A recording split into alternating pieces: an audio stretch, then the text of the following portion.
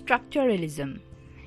It is an approach to the study of language which considers a language to be primarily a system of relations, that is, the place of every element in language, speech, sound, word, etc., is defined by the way it relates to other elements in the language.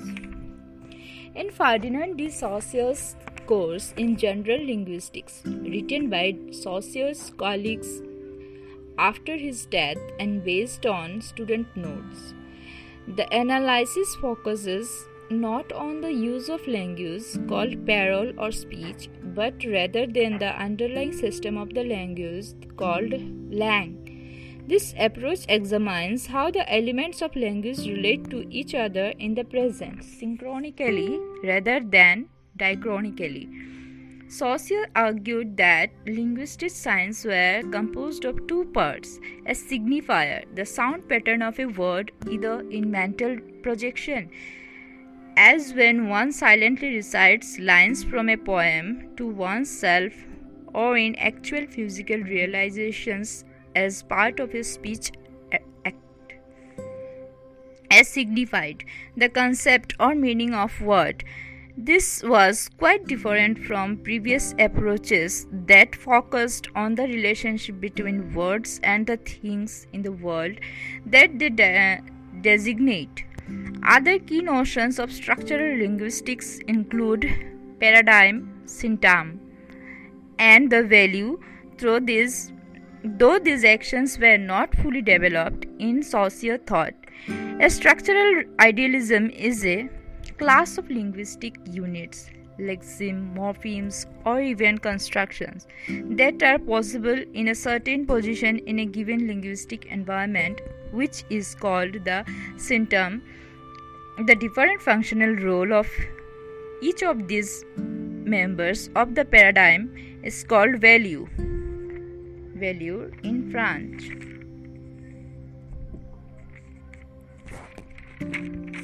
Saussure's course influenced many linguists between World War I and World War II. In the United States, for instance, Leonard Bloomfield developed his own version of structural linguistics, and did Louis Hjelmslev in Denmark and Ulf Sommerfeld in Norway. In France, Antoine Maillet and Emily Benveniste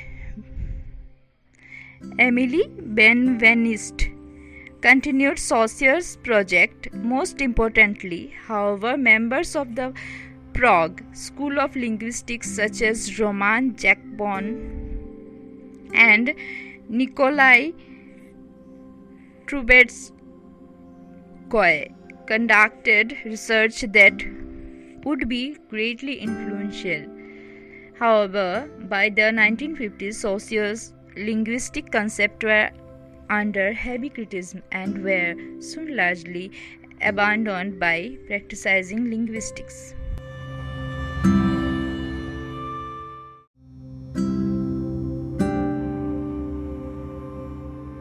The difference between European and American structuralism. American and European structuralism shared a number of features in insisting upon the necessity of treating each language as a more or less coherent and integrated system. Both European and American linguists of this period tended to emphasize, if not the exaggerate, the structural uniqueness of individual languages. There was especially good reason to take this point of view given the conditions in which American linguistics developed from the end of the 19th century. There were hundreds of indigenous American Indian languages that had never been previously described. Many of these were spoken by only a handful of speakers, and if they were not recorded before they became extinct, would be permanently inaccessible. Under these circumstances, such linguistics as Franz Boas died in 1942 were less concerned with the construction of a general theory of a structure of human language than they were with prescribing sound methodological principles for the analysis of unfamiliar languages.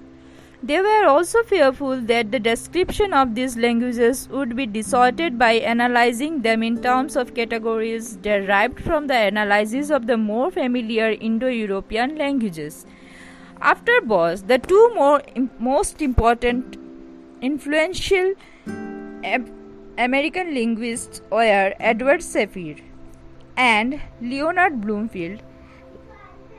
Like his teacher, Boas Sapir was equally at home in anthropology and linguistics, the alliances of which disciplines has endured to the present day in many American universities. Boas and Sapir were both attracted by the Humboldtian view of the relationship between language and thought, but it was felt no one of Sapir's pupils, Benjamin Lee, or to present it in a sufficiently challenging form to attract widespread scholarly attention. Since the publication of Orff's more important papers in 1956, the thesis that language determines perception and thought has come to be known as the Orffian hypothesis. Sapir's work has always held an attraction for the more anthropologically inclined American linguist, but it was Bloomfield who prepared the way for the later phase of what is now thought of as the most distinctive manifestation of American structuralism. When he published his first book in 1914, Bloomfield was strongly influenced by the Wundt's psychology of language. In 1933, however, he published a drastically revised and expanded version with the new little language. This book dominated the field for the next 30 years. In it, Bloomfield explicitly adopted a behavioristic approach to study of language, eschewing in the name of scientific objectivity all reference to mental or conceptual categories. Of particular consequence was his adoption of the behavioristic theory of semantics, according to which meaning is simply the relationship between the stimulus and a verbal response. Because science was still a long way from being able to give a comprehensive account of most stimuli, no significant or interesting results could be expected from the study of meaning for some considerable time, and it was preferable as far as possible to avoid basing the grammatical analysis of the language on semantic considerations. Bloomfield's followers pushed even further to attempt develop methods of linguistics analysis that were not based on meaning. One of the most characteristic features of post-Bloomfieldian American structuralism then was its almost complete neglect of semantics.